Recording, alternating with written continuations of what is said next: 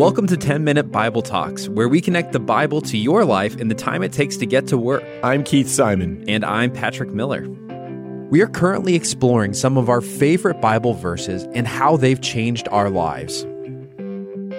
I'm excited to introduce you to another one of our guest podcasters, Matt Gordon. Matt Gordon has one of the strangest and I think actually coolest jobs out there. He has a title I've never heard of anywhere else. He is the Director of Faith and Community at Veterans United Home Loans. So get this, he works in a secular mortgage company, and part of his job is creating environments for faith and faith exploration. You just don't see much stuff like this out there. So when he's not doing that job, he's here in Columbia, Missouri with his wife, Hannah, and their two young boys, MJ and Joey. If you want to learn more about Matt or the team that he's on or the workplace that they serve in, visit vufaith.com. Ever have a job that pretty much asks nothing of you? I mean, you might have that job right now. All they want from you is to show up and maybe keep your shirt tucked in and not burn anything down. I had a job like this once, and I thought it was going to be the best thing ever. I just show up and you'll pay me. I don't get a whole lot right, but I can totally handle that. I was pumped up for this, and the job was awesome. I mean, it was amazing for about 3 days. And then I had this feeling. This is what the feeling was. It was like the soul was just slowly leaking out of me. Surely I could do more than this. Surely I was capable, even made for more than just showing up day after day, shirt tucked in, and leaving. And this feeling that I had about the soul slipping out of me, that's about how I felt about Christianity for a long time. Often what would happen in my life is a person in a suit on a stage would tell me all I needed to do was walk an aisle, and bam, everything would be all sorted out. Just show up, basically, and in some future year, decades away, I'd get to float around like a shimmering ghost with some guy named Jesus. I found pretty much nothing about this appealing, if I'm honest. It's probably a big reason why I didn't follow Christ for long spells of my life. If it was a road leading to nowhere and to nothingness, I'd take my chances going my own way, because at least there was something to it. And then I came upon this verse. Now, let me be clear, it wasn't some Augustinian epiphany where a Bible fell open and I read and everything just changed and I could run through walls all of a sudden and I powered up or something. No, it was just a bunch of bad things were worming around in my life, and a bunch of good things were sort of coaxing me towards some light. Later, when I looked back, I realized a lot was at play. But still, this verse, Ephesians 2:10, was masterfully aimed and powerfully timed. Ephesians 2, just for a little context, it's really powerful. The first 10 verses are basically the origin story of everyone transformed by the work of Christ. And I always heard verses 8 and 9. And was even made to memorize them as a kid. They go like this: "For it is by grace you have been saved through faith, and it is not of yourselves. It is the gift of God, not by works, so that no one can boast." I still have that lodged in my brain from being 6 and being made to repeat it over and over again. And I want to tell you, it is beautiful. That is beautiful. That whole section, 1 through 9, it's just great.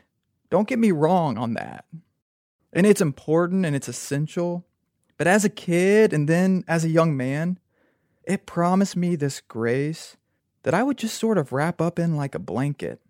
The problem was, I didn't even want to lie down, and I had little earthly need for the way I was made to view this sort of grace.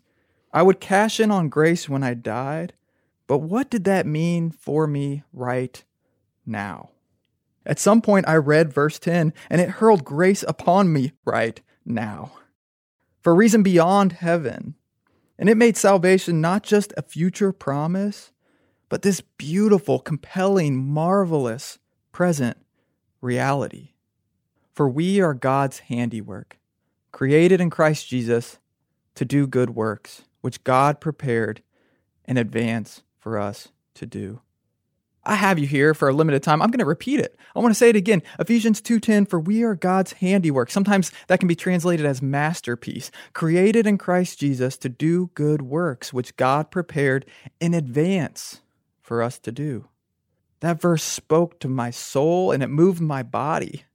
It impressed upon me Jesus right now, life abundant right now. Grace was my future deliverance, but it permeated my present moment and created a precious present calling. All of a sudden, there was a cosmic to-do list, a job description tailored specifically to me, to my gifts, my talents, my passions, all God-given, all majestically overwhelming, and in that challenge, soul satisfying. It was like the air was coming back into my soul. It was movement. It was action. My salvation hinged on none of these things being put to use, of course. But rather, my salvation qualified me to live today as an ambassador of heaven, as a masterpiece of God, as a son imitating a father. I was empowered to not just show up and tuck in my shirt, but to be a bone-ignited emissary of Jesus Christ. That is a change. That is a turn. And it makes salvation no less beautiful. It makes it more beautiful by the savory feeling of having it now, calling upon it now, needing it now, using it now, wrapping up in it now. The grace that saves us does not stop at saving us. The grace that saves us compels us, transforms us, and should guide us into divine participation. It makes us epic doers of good today, this day, right now. I would challenge you to carve out some time and read those first 10 verses of Ephesians. It's a short read. Read it a few times if you can. Listen to it. Let it be read over you. And realize that God loves you enough to save you, but also to create you, and then to empower you, and then to encourage and assign and entrust you. You are His handiwork, His masterpiece. And He longs for you to be lovingly useful now and always. And deep down, you long for that too. We all do. I want to close this reflection just with a prayer, and I'll just say the prayer. You can pray along with me. You can amend it however you see fit. God, today I want to ask that you would let your grace pour through me, change me, and empower me. Not just as a means to get to heaven, but rather as a way to bring heaven down. To bring about little shimmers of life here on earth, to see your good things run wild. Let me expect great things from you and attempt great things for you. Put me to work in the most fulfilling, eternally significant job there is. Let me walk in the things you, by grace, have prepared in advance for me. Amen.